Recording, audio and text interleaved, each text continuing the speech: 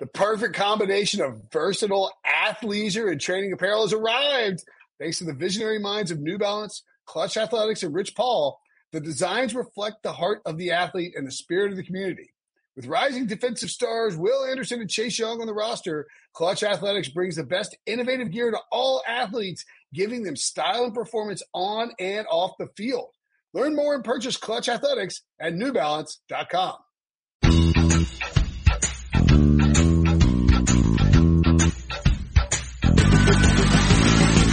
What's up, everybody? Welcome to the Pick Six podcast, except today is a Tuesday. We're recording for Wednesday, which means it's actually a Brady Quinn football show. I'm not doing it this week because someone made like a little cut up of that. So I'm no longer playing to the patsy that is Will Brinson's Pick Six podcast and his social media accounts on Pick Six podcast. I didn't do that. Someone did. What? By the way, great call on the Dolphins upset. I mean, and you picked against Phillip Rivers, your boy? I didn't call an upset. I picked him against the spread, I think. Oh, either way. Oh. They didn't cover. They did not cover. Yeah. Of course not. And against your boy Phillip Rivers, like he wasn't going to cover on the road. The Chargers in September are typically pretty bad on the road. But thank you for bringing up. Hey Ryan, how you doing, by the way? Doing great, Brady. It's good to talk to you. Good to see you. Good to talk to you. Thank you, sir. What a bunch of gentlemen on this podcast. Yeah. Hey, listen, if you want to ask, we're going to do the thing. We're promoting 5-star reviews on iTunes or an Apple podcast. We're also on YouTube. That's why we're recording this on Tuesday. You can watch it on Tuesday night. YouTube.com/CBS Sports. You'll see when you get to the page, click on videos, and then you'll see a ton of videos. We got a ton of video content, but the ones with the green on them, you can kind of see the green background. Those are us. So if you listen to the podcast and you want to see videos, you want to see the luxurious beard I got going on here, you click on videos and click on that green labels. And we do this show. Hey, what's the plan with that beard, by the way? Well, it was originally to do a Gardner Minshew mustache for Halloween. But now I'm being told that we're going to be, as a family, the bad guys from PJ Masks. Oh, gosh. Oh, so you're going to be Night Ninja, or who are you going to be?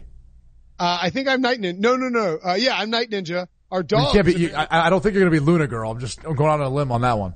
Yeah. Well, actually, so Robbie got a Romeo costume that arrived today. It's actually pretty. Ooh, okay.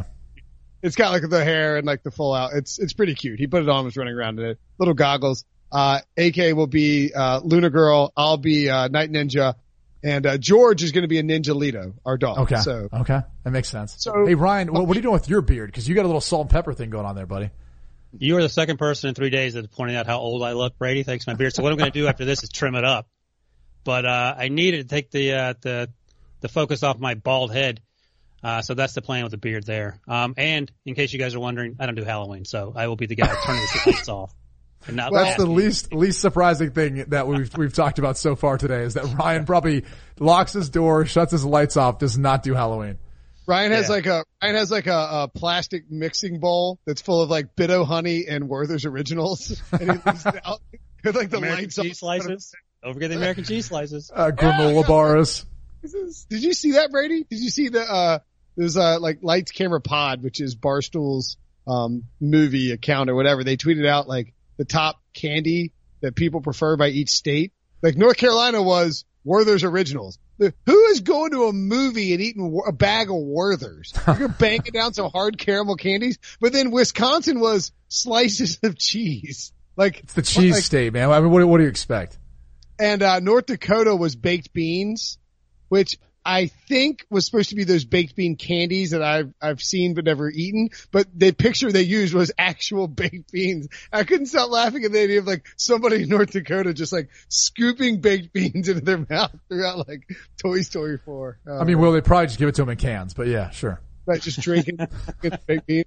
So look, if you wanna ask Brady what his favorite candy is to eat at the movies, you can do so on Apple Podcasts. Go and leave a 5-star review. You can ask him his favorite place to vacation. You can ask him what his address is. You can ask him Don't ask him that. Social security number as well. While we're at it. Yeah, why not? But anyway, we'll do an Ask Brady segment and Brady will have the best answers of anybody. So make sure you, like, Brady, your answers are always, I feel like, yeah, they're thoughtful. I had something the other day that I was going to ask you about. It's one of those things. It's like will you throw your dog's poop in the neighbor's trash can? You know what I mean? We've talked about that before. Yeah. I had something else that I thought of, and if I remember it, I will come up with it. But I meant to write it down and text you about it, and I didn't do it. So now I'm mad. Instead. Probably don't need to write it down and text it. Probably just text it next time, right? You can remove one of those steps, right? What was it? To text. And he loses the notepad. Writing it down. Now Make sure it text Brady. We're going to do our awards, our quarter season awards today. Very excited to do that, as well as our superlatives. Did Debo actually pick 6 of them? I think he might have actually, no, there's more than 6. That's fine. We'll do superlatives. Let's dive in because we're going to try and aim for a tight 45 minutes here after Brady's derailed. Not going to happen. Not going to happen. We're going to begin with superlatives, some, off the wall award type of stuff. And then we will get to the actual normal awards. First up, we mentioned my Halloween costume. We're going to talk about the backup quarterback of the quarter season. Who's the best backup quarterback? There have been a bunch of them that played. Teddy Bridgewater, Kyle Allen. But I think we might be unanimous here, Brady. One, Gardner Minshew. Yeah, look, I think you could probably make a case for Teddy, for Kyle Allen even, and some others that have stepped in, have done a nice job. But the difference to me is Gardner Minshew, you can make the case, has legitimately helped his team win the game. I mean, no doubt about with the way he's played, he's been the reason they've won. Whereas if you go back to this past Sunday night, for example, with Teddy Bridgewater and the Dallas Cowboys, it was largely a team that was led by their defense. I think the Saints have been somewhat conservative with Teddy Bridgewater at quarterback. They were like that in Seattle. They were like that this past weekend. And same thing with Mason Rudolph as well, since he's taken over for Big Ben.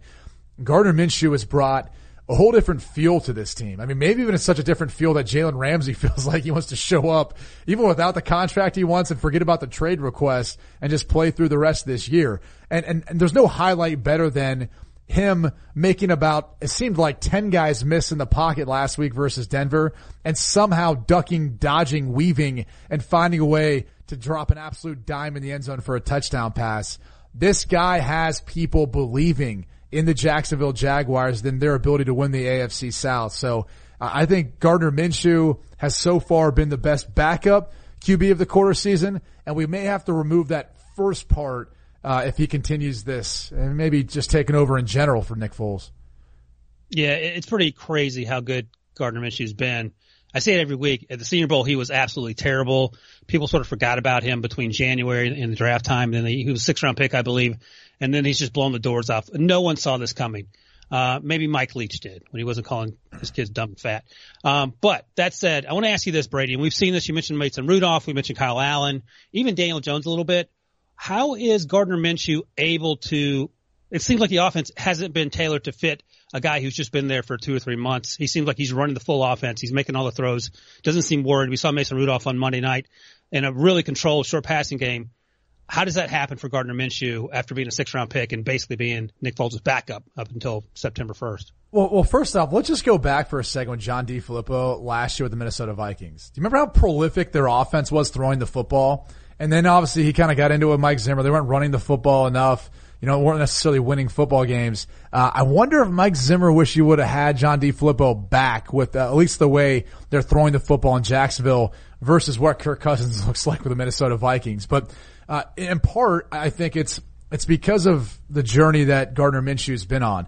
He's been in so many different systems throughout the course of his career in college, now coming to the NFL, that I feel like he's been able to just learn and understand football, regardless of what you call the play or how you call the play. He's going to go in there and be able to execute it. And he's just going to go out there and play and be able to execute and play at a high level. So I think that's one of the things that stood out to me. Look, he's more mobile and he's better moving the pocket than what we've seen from Nick Foles or even Blake Bortles in the past. And again, there's this ability that he has, Ryan, to make people, play to a higher level out around him. He did that at Washington State during his time there, and I think he's now doing that with the Jacksonville Jaguars. It's something about his personality, something about him as a leader that he brings to the table. So that to me has a lot to do with it, along with the fact that, again, John DeFilippo, did a decent job last year, at least early on in that season, opening some things up in the passing game. And I think you're seeing him curtail this offense around what Gardner Minshew can do well and some of the other strengths of the pieces on the outside of wide receiver, and they're finding production from it. So, credit to Minshew, credit to John DeFilippo and the rest of this group.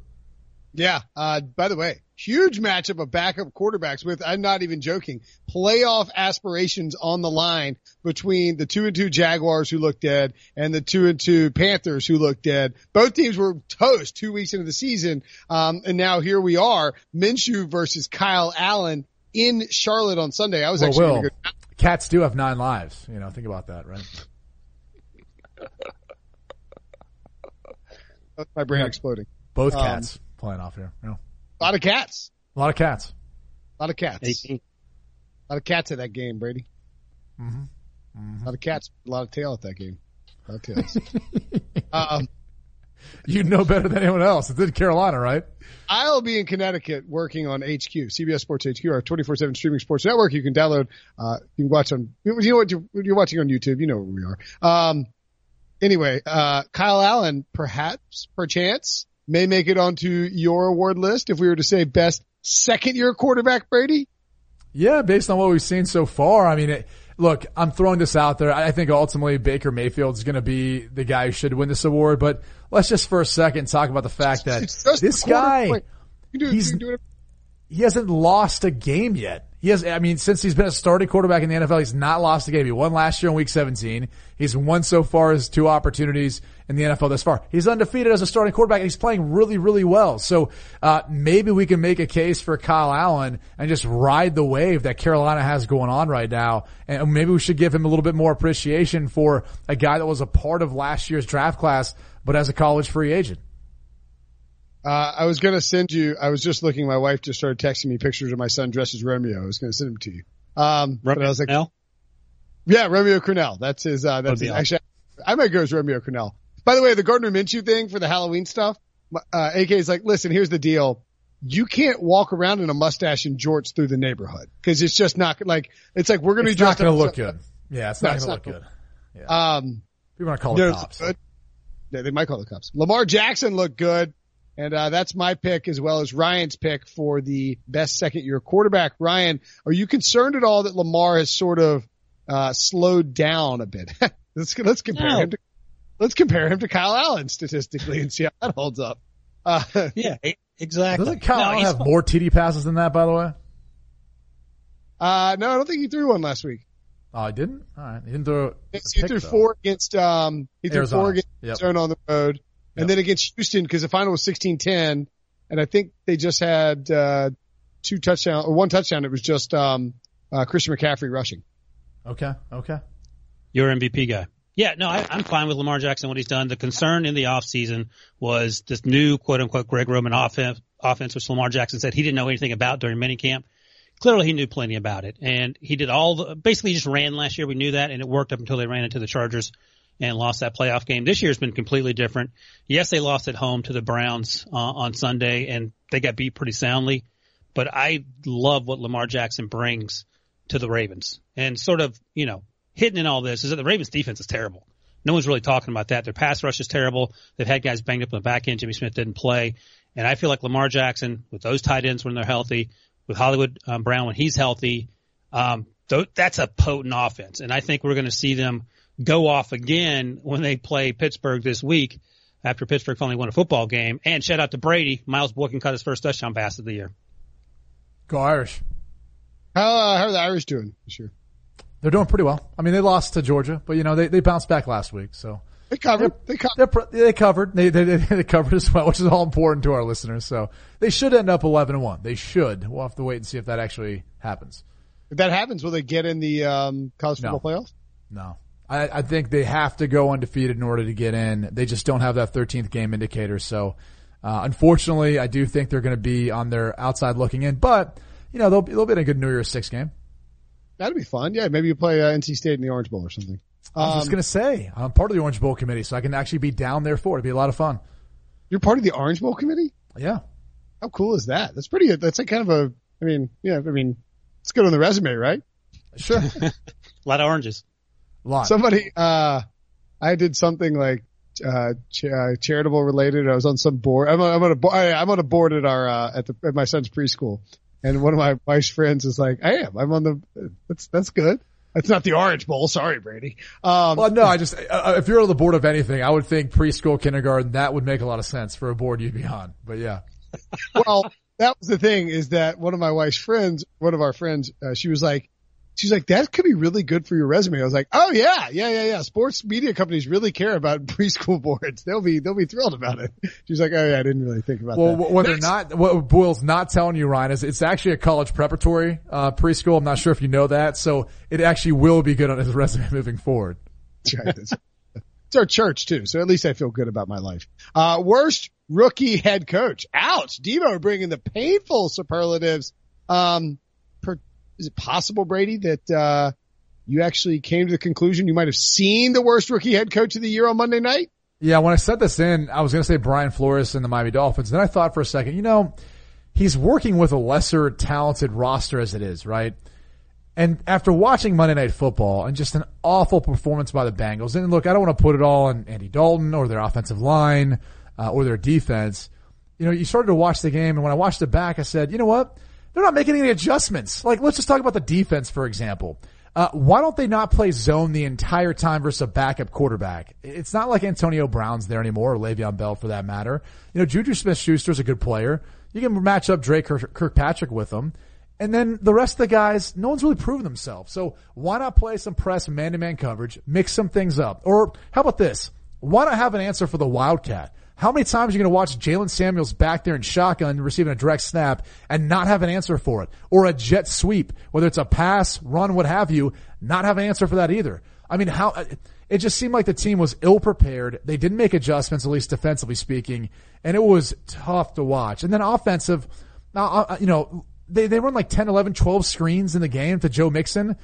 How many times are they going to have to run that play before they realize you don't threaten anyone downfield? So there's really no reason for anyone to play back or feel threatened, and they're going to keep squatting in zone coverage versus your screens. And if you're running a screen versus man-to-man coverage, it's pretty tough to do to get it to the running back because the guy who's responsible for him usually is covering him right away, and it's tough for an offensive lineman to actually be able to then block or even get hands on him. So schematically, I thought they were outcoached. That's saying something considering the struggles of Pittsburgh this year and how bad they've been from a schematic standpoint on both sides of the ball. But it was just incredibly disappointing. They had no energy, no juice, nothing, for a big primetime spot on Monday Night Football. So I think they were running the play clock down to 0. Andy Dalton's had a play, delay of game, how many times, and just the whole thing was a terrible operation when you had extra time to prepare. So they weren't, Zach Taylor wasn't the worst hire at this point, but so far, I think that's been the toughest transition. And they've got a long road ahead because AJ Green ain't coming back for a while. He's not going to save them. And this offensive line isn't going to improve anymore either. By the way, if you're AJ Green, why would you come back? Like, I'm going to be sitting down, holding my ankle and hold my leg, wrapping it in a cast, acting like I'm dying. And then as soon as Bill Belichick trades for me, oh man, I feel good. And I'll be popping up and walking to New England. They don't play. What about you, Ryan? Who you got as the worst rookie head coach? Deliver a shot straight to Brady's heart. Go ahead. Tell him the truth. Before I break Brady's heart, I'm going to give him a little hot take here. And we talked about this on the podcast, after that, Steelers-Bengals game. That game was terrible for, Cincinnati. There's no two ways about it. But coming into that game, I thought that Zach Taylor, the chemistry between Zach Taylor and Andy Dalton was actually better than Matt LaFleur and Aaron Rodgers, what we've seen over the first 3 weeks. That clearly went out the window. I don't know if things are unable to be fixed in Cincinnati, but I feel like they were on the right track until, Andy Dalton got sacked 9 times and looked like he wanted to quit halfway through the third quarter. All right, that said, out of the way, here's the worst rookie coach so far through the quarter poll. It's Brady's guy, Cliff Kingsbury. The Cardinals, look, they hired Cliff Kingsbury to spice things up. The air raid offense, his love of Kyler Murray forced them to draft Kyler Murray first overall. And if you just went back in time and looked at this offense from a year ago and then looked at this offense now, you'd be hard pressed at the end of the day to figure out how it's gotten a lot better. I think Kyler Murray is. Statistically speaking, it has. You can't disagree with that. Statistically speaking, maybe not scoring, but They put up more passing yards and there's been more production, at least in that realm. Cliff has been extremely conservative. He's not gone for it when they were clearly should have gone for it in fourth down situations. They're kicking field goals. We don't need to kick field goals inside the 5-yard line. And I understand, it'll come and they don't have very many players. I understand all that. But I was expecting a little more than what we've seen through the first month. Look, I like Kyler Murray. I don't know if they should have drafted him first overall. I don't know if that's going to magically fix everything. At the end of the day, I feel like Steve Keim is on path to get fired because this hasn't worked itself out. But at what point, Brady, can we expect this offense to right itself and look like something close to what Cliff Kingsbury was hoping to see? Well, I don't know that it's going to this year, to be quite honest with you. I mean, the reason why I don't think Cliff Kingsbury fits in this category is he doesn't have as bad of a record. Granted, they're winless, but they're also not 0-4. So they've actually been competitive in games. And I don't know that Cincinnati's ultimately really been that competitive. The first week, Brady, they should have beat Seattle. Week 1, sure. Well, they could have, should have, would have. They didn't. And they should have beat the Bills last week. Again, Arizona just got blown out by Seattle. Sure. Why is Brady making me gang up on him with you? This is killing me. Hey, look, here's what I'd say in that regard. At least they've actually gotten a tie. They've taken a game into overtime. And at some points, again, had they not gone for the field goals instead of, fourth downs, who knows? Maybe it would have been closer. I would say this, though. Did they not have the worst roster next to the Miami Dolphins? I mean, so it's not like they were coming in working with much. So for that reason alone, I think it's going to be really tough for this team to be competitive or you to ever see this offense that they were hoping for. That's the first thing. And I think the other thing is, they kind of knew what they were taking on. Like Steve Keim, I'm sure is going to be moving on, but how many of his decisions, how many guys that have been drafted or guys that he's signed, probably better guys who have been drafted are still there.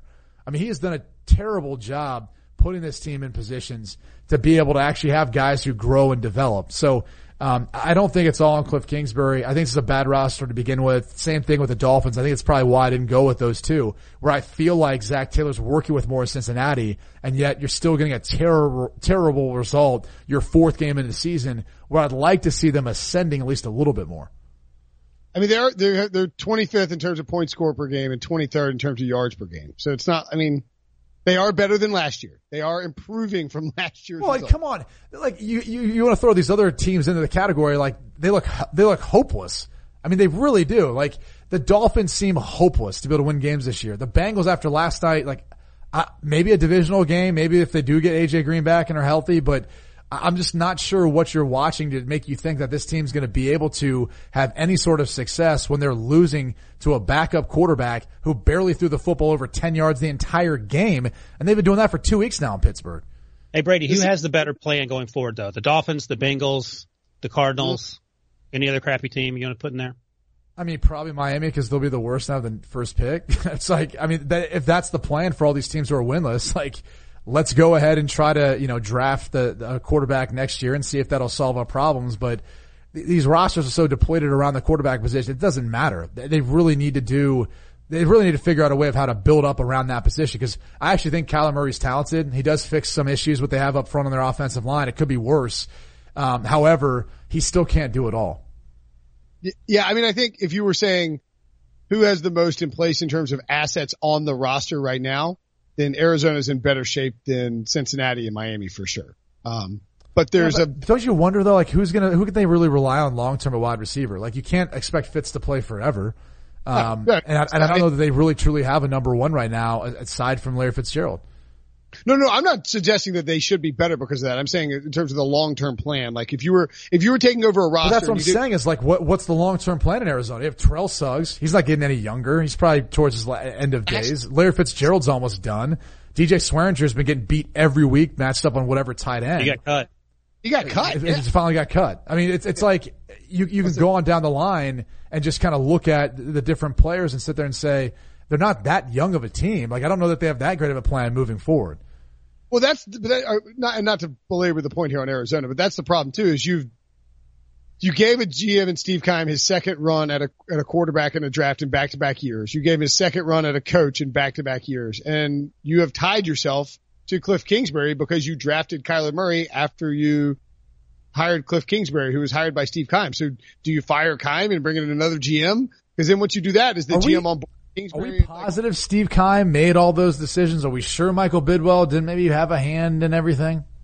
Well, I think that's part of the problem, right? There's no surefire organizational structure. I mean, the only thing, I'm not saying it's as bad as the Redskins, but like there's no continuity in terms of how they operate as an organization. By the way, you know what I tried to think of just a second ago? If like Brady, if this was Brady's draft and Brady were like, the stud number 1 pick, coming out that people were trying to tank for, what would be your like tanking? Would it be like stinking for Quinn or like, I'm trying to think like, tanking for Tua? What would it be? What would Brady's be? We got to come up with People used to say Quinn to win. So that's not that, Quinn to win is not that difficult to figure it out, but like, that doesn't involve tanking. Yeah, I don't know. We'll get back to you. That's a good question. question. On that. Brady refuses to associate himself with tanking. I respect that. I mean, no player or coach will ever say that they're trying to go out there and lose football games. Like, think about it. A lot of the veteran guys I named on Arizona's roster or in Miami or whatever else, when you hear about, for example, the Dolphins players saying they won out, like, yeah, they won out because if the plan is the long-term plan for the Miami Dolphins, then those players don't want to be a part of losing a bunch of games and looking crappy on film. No wonder Minka Fitzpatrick wanted to get out of there. So, like, the tanking idea is like a facade of what people on the outside bring up. Like, would you like to put yourself in a position to get a quarterback? Of course, but you can still do that without being absolutely pathetic in a season. And I think we're seeing that more often than not now with some front offices. And I think the people who, to be quite honest with you, end up getting fooled the most are like the Brian Flores and Chris Greer who are in the position of head coach and basically GM. And those are the guys that aren't going to be able to survive 2 bad seasons in the NFL. No one's patient anymore with these guys. Let's move on to the next. Wait, before you move on, shout out to Debo. He came up with one for Brady. Did you see it? I did. Quinn. Quit for Quinn. Oh, that's good. Brady's shaking his head. You guys are awful. Just awful. No one wants to see competitive football games and parity in the NFL. It's what about quit pro Quinn? Like quit pro Quinn?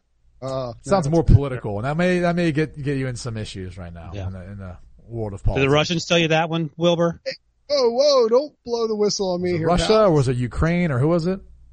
Moving along. Speaking of the biggest problems in this country, would you say the biggest problems in this country are the officials, Brady? Or we all named officials. I'm just gonna not the officials. I'd say the new rule. Like, wouldn't you guys agree? Like the offensive pass interference and the defensive pass interference rule and the ability to review it or challenge it, I should say. And then even the final 2 minutes. Disaster. It's not a disaster. What happened is, and again, we'll kind of go to a broader scale. It's like when you implement a law for one specific reason, but then ends up being applicable to a lot of other things. You're like, oh, man, that 0.01% of the time this happens, maybe we should walk back that law that we just created for this. Like, that's essentially what the NFL did. There's like only 0.01% of the time you see a call that everyone can agree upon was egregious, was missed, and if they're sitting in a bar, I don't care how hammered they are, could go, that should have been pass interference in the NFC Championship game last year. Everyone could agree upon that, right? So now we create a replay review or the ability to challenge it, or if you're a replay official to review it.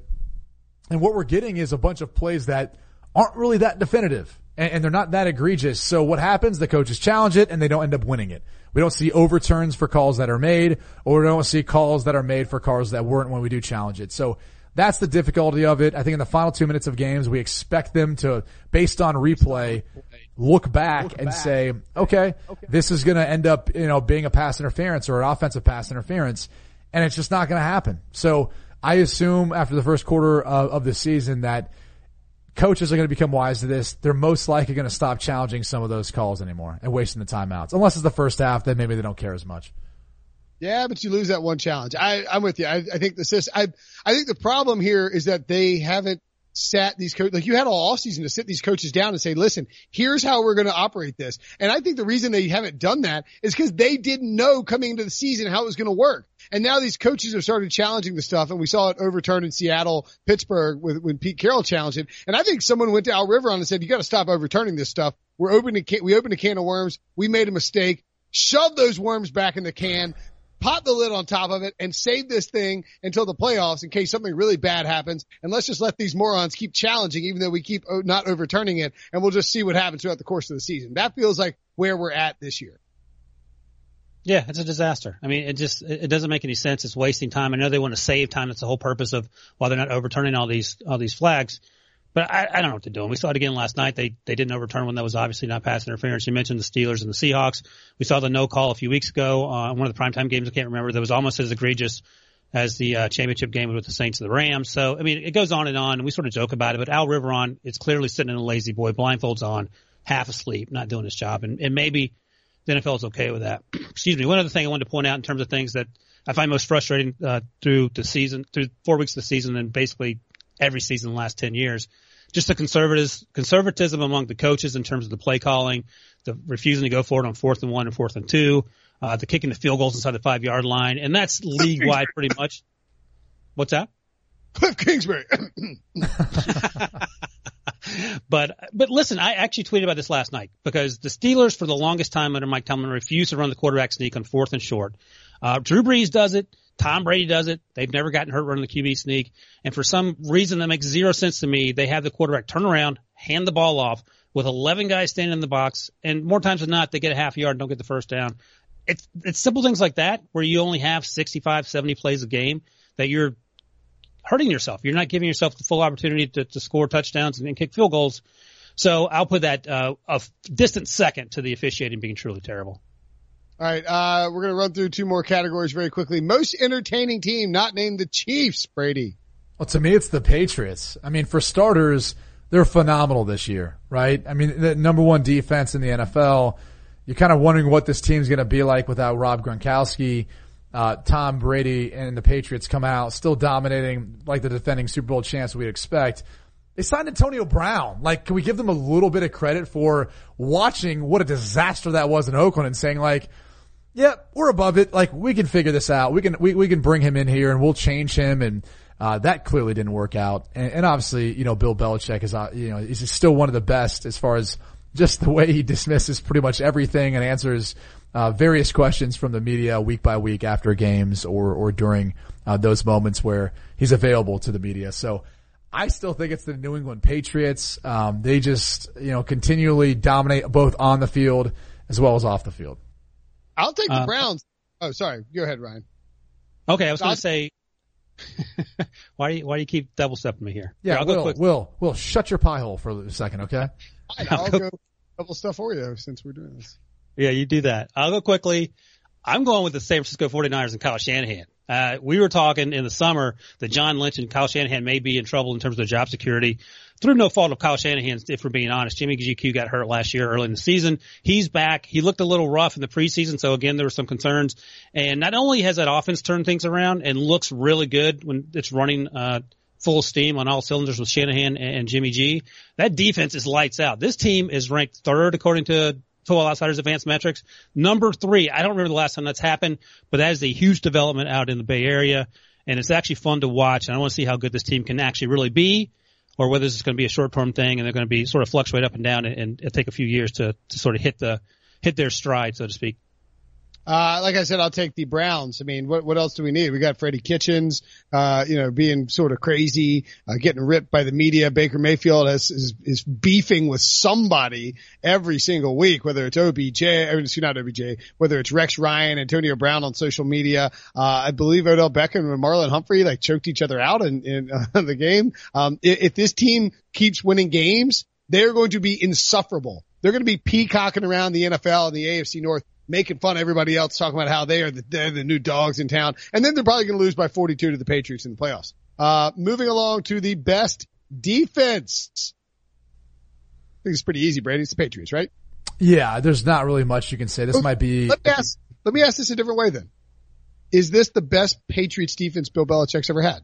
Yeah, before you cut me off, I was about to say that. It very well might be. Obviously a very talented secondary, group that's played together for such a long period of time, has great chemistry, and that's a huge advantage to, a front that I think is one of the more talented ones he's had, but again, to me, it plays into their coverage. I mean, they've never been a team that's valued getting sacks quite as much as just getting off the field on 3rd downs and batting down passes and making it difficult for teams to be able to execute. So, because they've been as good as anyone else, Carolina Panthers, I believe they're both tied for 18 sacks at this point in time this season. That's really stood out to me, along with the fact their coverage aspects. And also, like, the Brian Flores moved on.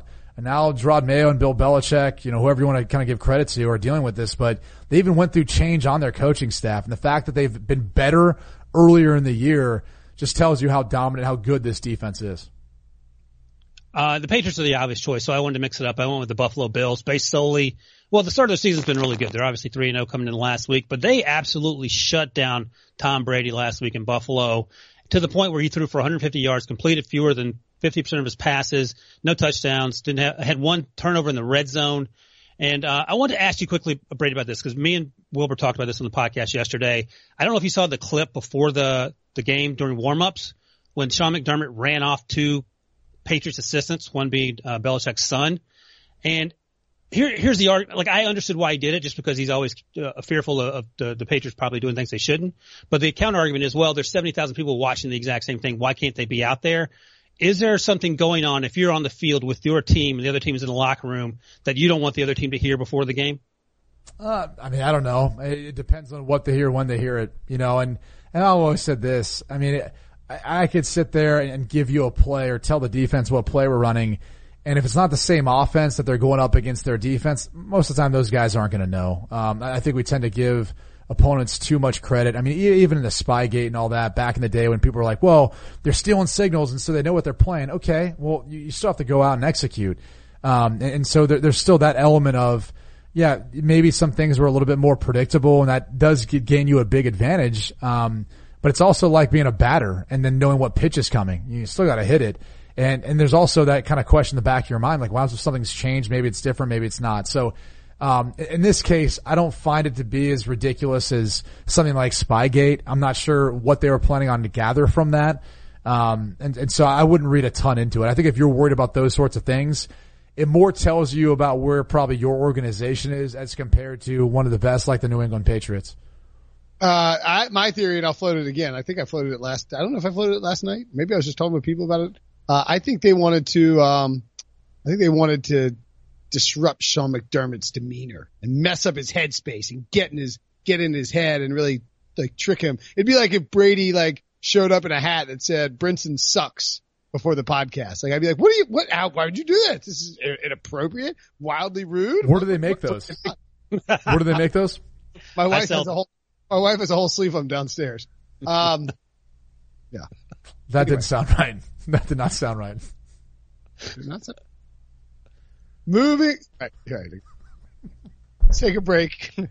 When we come back, we'll give out our actual award for the season. The all-new Hyundai 2024 Santa Fe is equipped with everything you need to break free from the dull work week and embark on an adventurous weekend with your family. The all-new Hyundai Santa Fe's features like available H-Track all-wheel drive, standard third-row seating, available dual wireless charging pads, ensure you can take on any adventure. Available H-Track all-wheel drives, you can take on the dirt trails and kick up some mud. Standard third-row seating so your whole family can experience the thrill together. Available dual wireless charging pads so no one gets stuck in the great outdoors with a dead phone. Whether you're tailgating out in the dirt lot, Carter Finley, shout out Carter Finley, or whether you're whitewater rafting, taking the entire family on an adventurous trip, maybe you're out camping in Mount Rogers. I used to go as a kid. Wish my parents had a Hyundai Santa Fe. The Hyundai Santa Fe is perfect for your family outing.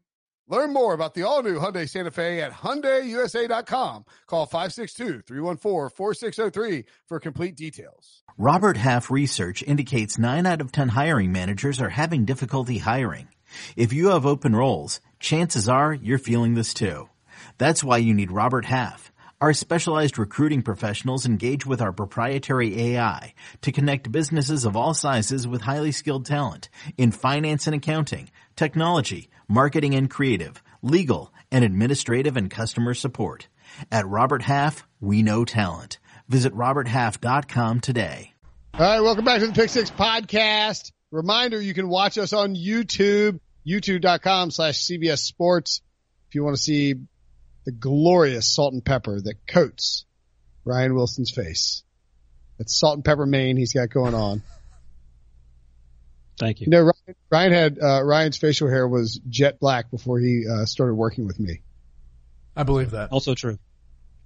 Let's get to our real awards of the season. quarter season anyway. First up, offensive rookie of the year. Ryan, I'm going to go to you first because we have the same one, and it's we do. It's a guy who's actually only played 3 games because he didn't play in week 4. Scary Terry F1 McLaurin. The guy with so many nicknames, it's annoying. I just like Scary Terry personally. He's been awesome for the Redskins though, right? Absolutely fantastic we've been talking about teams with absolutely no players. The Redskins have 1.5 players. The one didn't play last week, as you point out, Scary Terry, and they put the half one out there, Dwayne Haskins, and he took a whipping, as you might expect, even though it was against the Giants. So, yeah, Terry's been great. Coming into the season and during the draft season, the talk wasn't so much about him. It was about Paris Campbell, who certainly made a lot more plays at Ohio State, and that's why the focus was there. But he has been lights out, especially on a team where Josh Doxson got cut. Jordan Reed can't stay healthy. He still is dealing with concussion issues.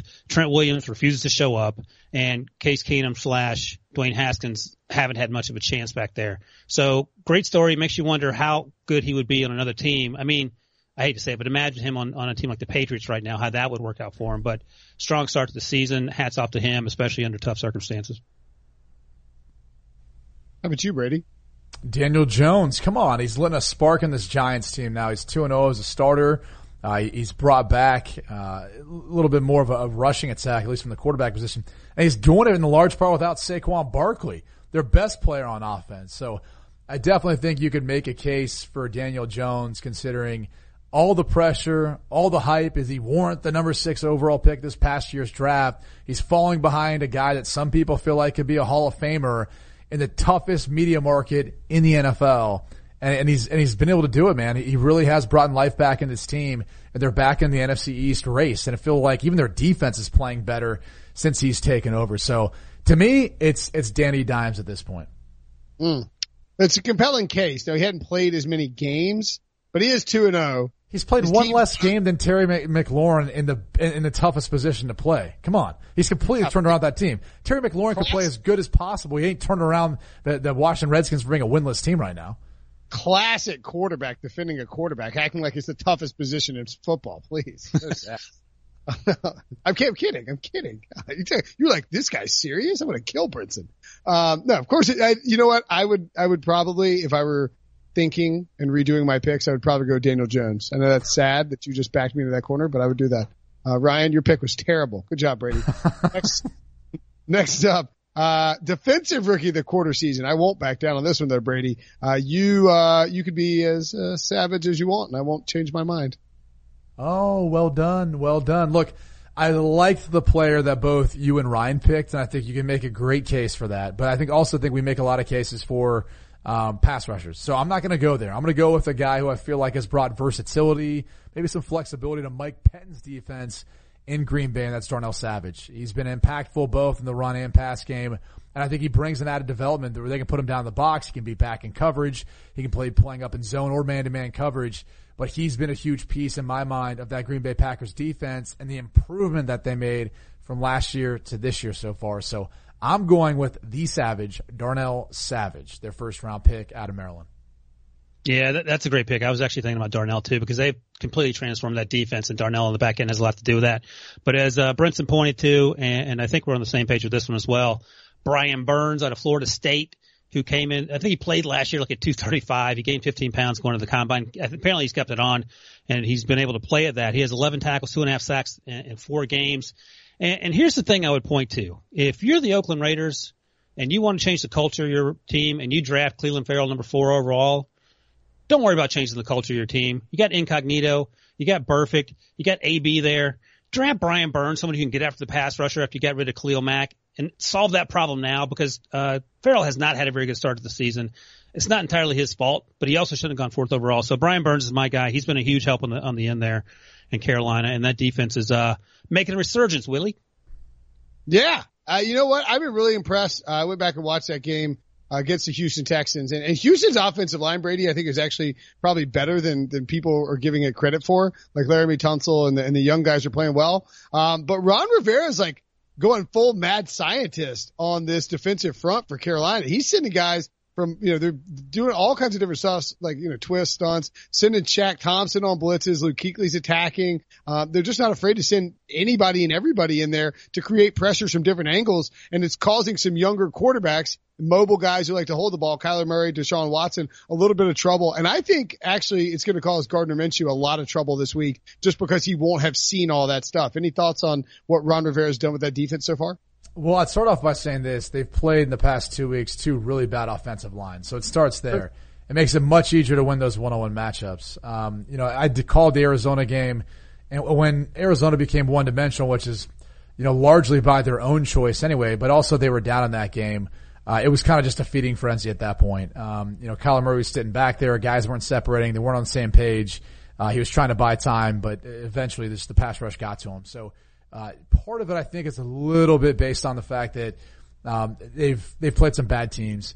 But he has been more aggressive, and I think it's a good thing. And look, based on how they finished the season last year, how they started the season this year, you got to change it up, do something different. They got to create more pressure, and credit the secondary too for their coverage. I also think that's been a little bit of a piece of it as well.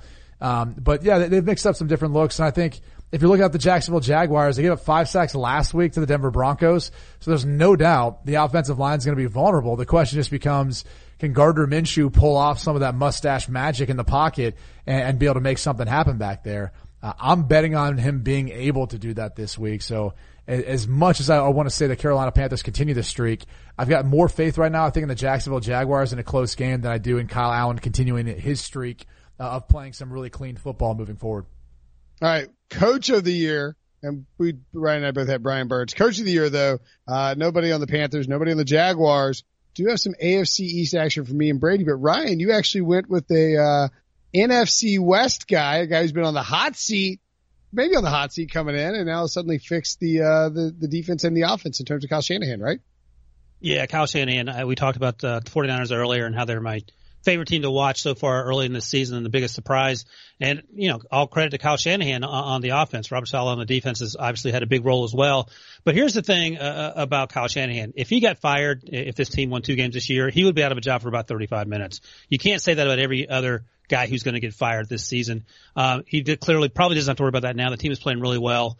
And, he's my guy. I'm sort of excited. I'm not a 49ers fan, never had any real interest in pulling for a West Coast team, but I'm excited to watch this team play and to see the things he's able to do with much less the firepower of Sean McVay or guys out of the Sean McVay coaching tree.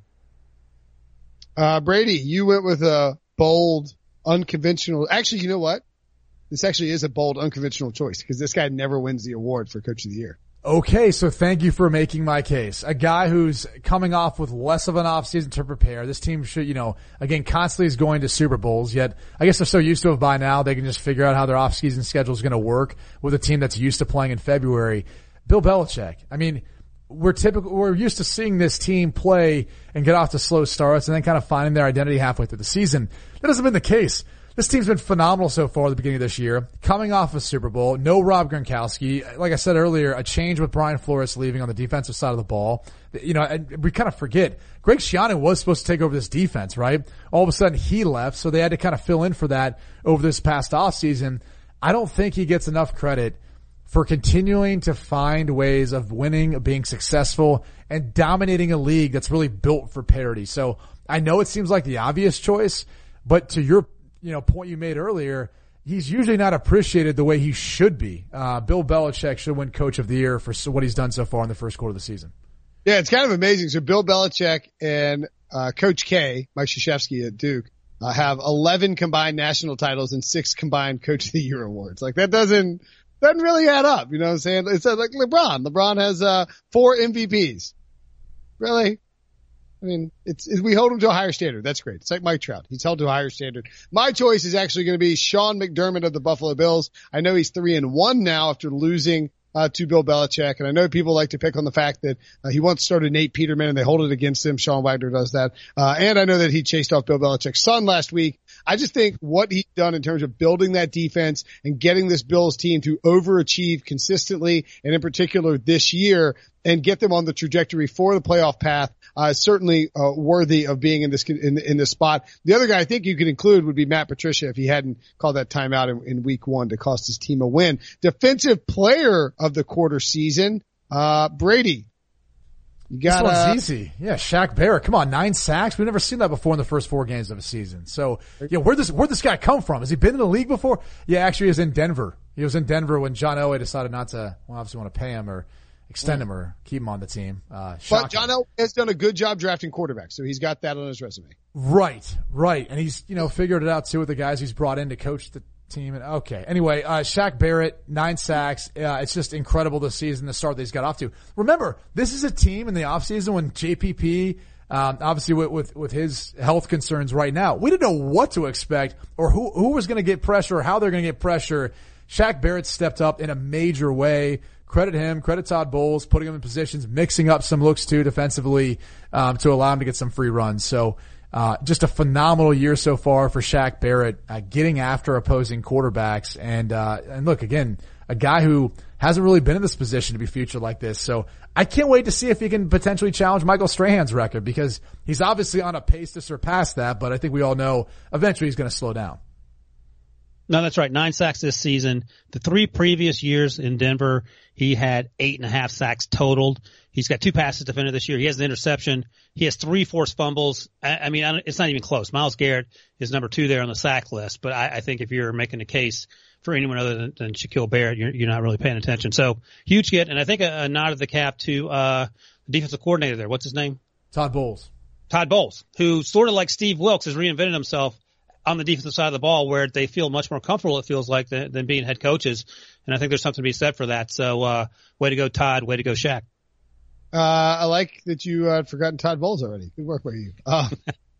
The Barrett's 9 sacks tie Mark Gastineau, Kabir Chumila, and I really botched that, and Kevin Green from 1984, 2001, and 1998, respectively, for the most sacks in their team's first 4 games of a season since 1982, when the sack became an official statistic. I'll go with Khalil Mack, though. Without Khalil Mack, where are the Bears? Where are they? I mean, they've got a bunch of good players on that defense, but the Bears, with that crap offense, busted Mitchell Trubisky, Chase Daniel, the offensive line's playing fine. The running game's okay. Hey, Will, are they in a better spot with Chase Daniel than your boy Mitchell Trubisky? Yes. You're reading my mind, Brady. I've been saying this for weeks. People were laughing at me. No, I felt like I knew more what to expect from the Bears offense than when Trubisky got in there. Like the touchdown pass to Cohen, I'm thinking, okay, it's cover 4. The backside safety pushes number 3. So you got your running back one-on-one. I know that. Chase Daniel knows that. Would Trubisky have known that, and would he have thrown a touchdown pass? I don't know. So I feel like you know more what to expect. Just thinking. That's literally what Ryan was just thinking. Cover 4, running back wide alone. Thank you, Brady. I do think there is a case to be made that Chase Daniel gives them a higher floor, even if the ceiling's not as high. And you don't need your offensive ceiling to be that high when your defense is that good. Well, to your point, not when you have a guy like Khalil Mack. Exactly. Myles Garrett would be if I were picking for the season, like who I think is going to win at the end of the year, Myles Garrett would still be my answer. That was my preseason pick. We're skipping offensive player of the year. We're going straight to the MVP. Quarter season MVP. I'll let you have the first obvious word, Brady, before I counter it with a bold statement. Oh gosh, come on. It's for what they've done so far this year. Patrick Mahomes, how could you not give this guy the MVP again? I know it seems obvious, but it's glaringly obvious that he should still win it once again, and he's on pace to, be right back where he was last year statistically. Everyone's got an off season to prepare for him. Now there's a book on him. Everyone's seen Andy Reid and this Patrick Mahomes offense. They still can't stop it, and he's done a lot of this without Tyreek Hill. So to me, Patrick Mahomes once again deserves to be atop of the MVP conversation. He's just been unstoppable. I don't really know that we've seen someone come in and do what he's done between last year and the first 4 games this year at the quarterback position. Hasn't thrown an interception yet. Is averaging 377 passing yards per game, averaging 11.0 adjusted yards gained per passing attempt. 9.6 was his number for that last year in the entire NFL, averaging 9.7 yards per attempt. 10 touchdowns leads the NFL, 15-10 passing yards leads the NFL. Has improved his completion percentage. Even if you want to do adjusted net yards per pass attempt, 10.64, just substantially higher than anyone else. He led it last year in the NFL with 8.89. He is incredible, and I'm not going to pick him for the MVP at the quarter season. You know why? Because my guy, my man, Christian McCaffrey, a running back for the Carolina Panthers, leads the NFL in scrimmage yards. He's on pace to break Chris Johnson's scrimmage yards record. He is the reason, in my opinion, that Carolina has been able to fight back to 2-2. He already has tied LaDainian Tomlinson for most career catches by a running back, 10 catches or more in a single game to 6. He is an unbelievable runner between the tackles already. He's improved in that area. He's a great pass catcher. He's averaging 4.8 yards per attempt, 4 rushing touchdowns, catching everything in sight. Fantasy monster too. Getting overworked a little bit. I don't know if he can stay healthy. I don't know if he can do this for the whole season. And I don't think he'll actually win this award, but I'm going to give it to him at the quarter poll because he's helped keep the Panthers alive rather than them falling to 0-4. I understand why you're all up in C-Mac's business. That's right, C-Mac. But when Chris Johnson, CJ2K pulled off what you were just talking about, do you think he won the MVP that year? If you had to guess? No, but if you're looking at total yards from scrimmage, 3 out of the top 5 seasons all time won MVP. That's right. No, Peyton Manning won it. That's the correct answer. And I would also say this, and I do love Christian McCaffrey, but if you take Patrick Mahomes off the Chiefs and you take Christian McCaffrey off the Panthers, which team is worse? Obviously the Chiefs. You tell me Andy Reid couldn't be 4-0 with Alex Smith? Because I think not Alex Smith obviously right now, but like, what did Alex Smith was the half season MVP a few years ago when Mahomes was sitting on the bench. Not half season, probably the first 5 or 6 games that year, but potentially. So if they were could he be 4-0 with, Josh? I mean, come on, Will. There's not even an argument to be made. The stuff Patrick Mahomes is doing is so far past anything like we've seen before. Like, I know this got a lot of run virally when he turned back and looked at the official this past week when he scrambled from the pocket just to see if he threw a flag. But like, what quarterback has the presence of mind to do that for starters? And then he just decides, all right, he didn't throw a flag. I'm going to continue to run downfield and pick up a first down. Like, that is one of those things. Like, Patrick Mahomes has figured out the game of football and playing quarterback so well that he should move on to like bigger concerns, like energy crisis, for around the globe. Like, how can we conserve more energy? Because he's actually able to figure out how to do that during a game on the road versus Detroit this past week. Like, maybe those are some of the bigger issues he should be focusing on. All right. Hey, look, he's probably gonna win it. He's minus 110 now at the Westgate, to win it. So that is, all right, who else could creep in? Who else could challenge him? Because look, this is how it works. It doesn't matter. Like, well, okay, you have to be on a winning team. So that's one of the knocks that's against Christian McCaffrey. If they don't win football games, as impressive as it is, he's not going to be a part of it. So, Mahomes, Brady, what other teams do you feel confident in? Like winning football games being up there for this award besides those two? I mean, do you really expect Jimmy Garoppolo and the 49ers to remain undefeated or remain the best team or one of the best teams in the NFC? I don't. I think, look, they're coming off a bye. We'll see how they handle the next stretch of games. I think they're going to kind of come back down to earth and they're going to be closer to a middle of the pack team than one of the best in the NFC. So, maybe Jared Goff, if they can get some things back on track. Russell Wilson, the Seahawks are 3-1 now. So, those are some teams, some guys you can throw into consideration, but I just have a hard time believing it's going to be anyone else. Philip Rivers, I like Dak. Sweet. Yeah, Dak's a good choice. Lamar Jackson's 12-1. Dak's 20-1. CMC, by the way, is down to 20-1. Dalvin Cook's down to 30-1. Nick Chubb down to 40-1. I don't think a running back's going to win it. They're going to have an incredibly transcendent season to topple McCaffrey. I mean, to topple Mahomes. I will throw out Philip Rivers. Just like if Philip Rivers swept the Chiefs. The least shocking thing that we've heard, the second least shocking thing we've heard you say so far on this podcast. But the most shocking was right before the break. Yeah, it's probably before the break. All right, let's get out of here. Tight 45 minutes. Was it? It didn't suck, Will. It didn't suck. Didn't suck. It didn't suck, Brady. Deshaun Watson 25-1 would be pretty good. This podcast was under an hour. That's all you need to know. Thanks for listening. Subscribe. Leave a Apple Podcast review. Ask Brady a question. And we'll talk to you guys next week. Well, I'll talk to you guys tomorrow. I'll talk to you guys next week. Survivor 46 is here, and so is On Fire, the only official Survivor podcast, and we have a twist this season.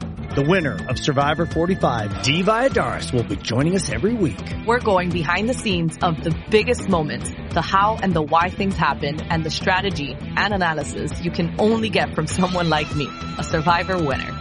Listen to On Fire, the official Survivor podcast, wherever you get your podcasts.